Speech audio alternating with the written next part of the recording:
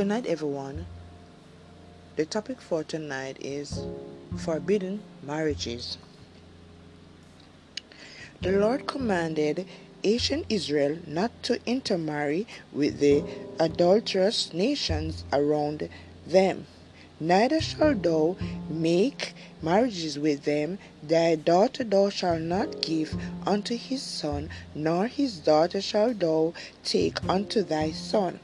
The reason is given infinite wisdom, foreseeing the result of such unions, declares, for they will turn away thy son from following me, and they may serve other gods. So will the anger of the Lord be kindled against you, and destroy thee suddenly. For thou art an holy people unto the Lord thy God. The Lord thy God has chosen thee to be a special people unto himself above all people that are upon the face of the earth. In the New Testament are similar propositions concerning the marriages of Christians with the ungodly. The Apostle Paul, in his first letter to the Corinthians, declared, the wife is bound by the law as long as her husband liveth. But if her husband be dead, she is at liberty to be married to whom she will, only in the Lord.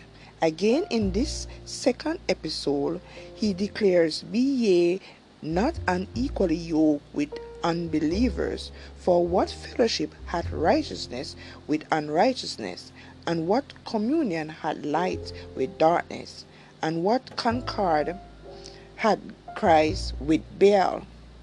Or what part had he that believed with an infidel? And what agreement hath the temple of God with idols?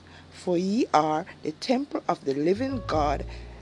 As God hath said, I will dwell in them and walk in them, and I will be their God, and they shall be my people. Wherefore, come out from among them, and be ye separate, said the Lord, and touch not the unclean thing, and I will receive you, and will be a father unto you, and you shall be my sons and my daughters, said the Lord Almighty.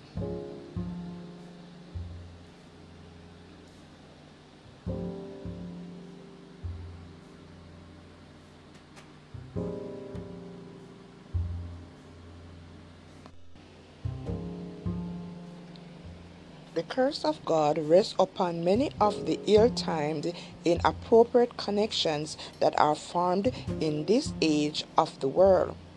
If the Bible left these questions in a vague, uncertain light, then the course that many youth of today are pursuing in their attachments for one another would be more excusable. But the requirements of the Bible are not halfway injections. They demand perfect purity of thoughts, of words, and of deeds. We are grateful to God that His Word is a light to the feet, and that none need mistake the path of duty. The young should make it a business to consult its pages and heed its counsels, for sad mistakes are always made in departing from its precepts. God forbid believers marrying unbelievers. Never should God's people venture upon forbidden ground.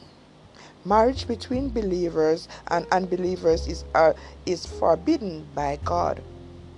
But too often the unconverted heart follows its own desires, and marriages unsanctified by God are formed. Because of this, many men and women are without hope and without God in the world. Their noble aspirations are dead by a chain of circumstances they are held in, Satan's net. Those who are ruled by passion and impulse will have a bitter harvest to reap in this life, and their course may result in the loss of their souls. Those who profess the truth trample on the will of God in marrying unbelievers. They lose his favor and make bitter work for repentance.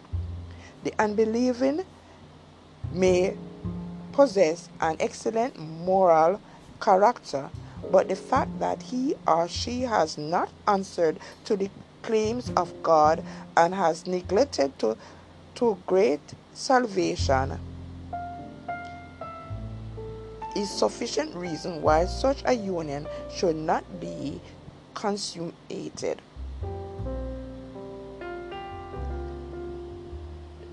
This is a very interesting podcast, and I hope that someone will learn from this episode. I will continue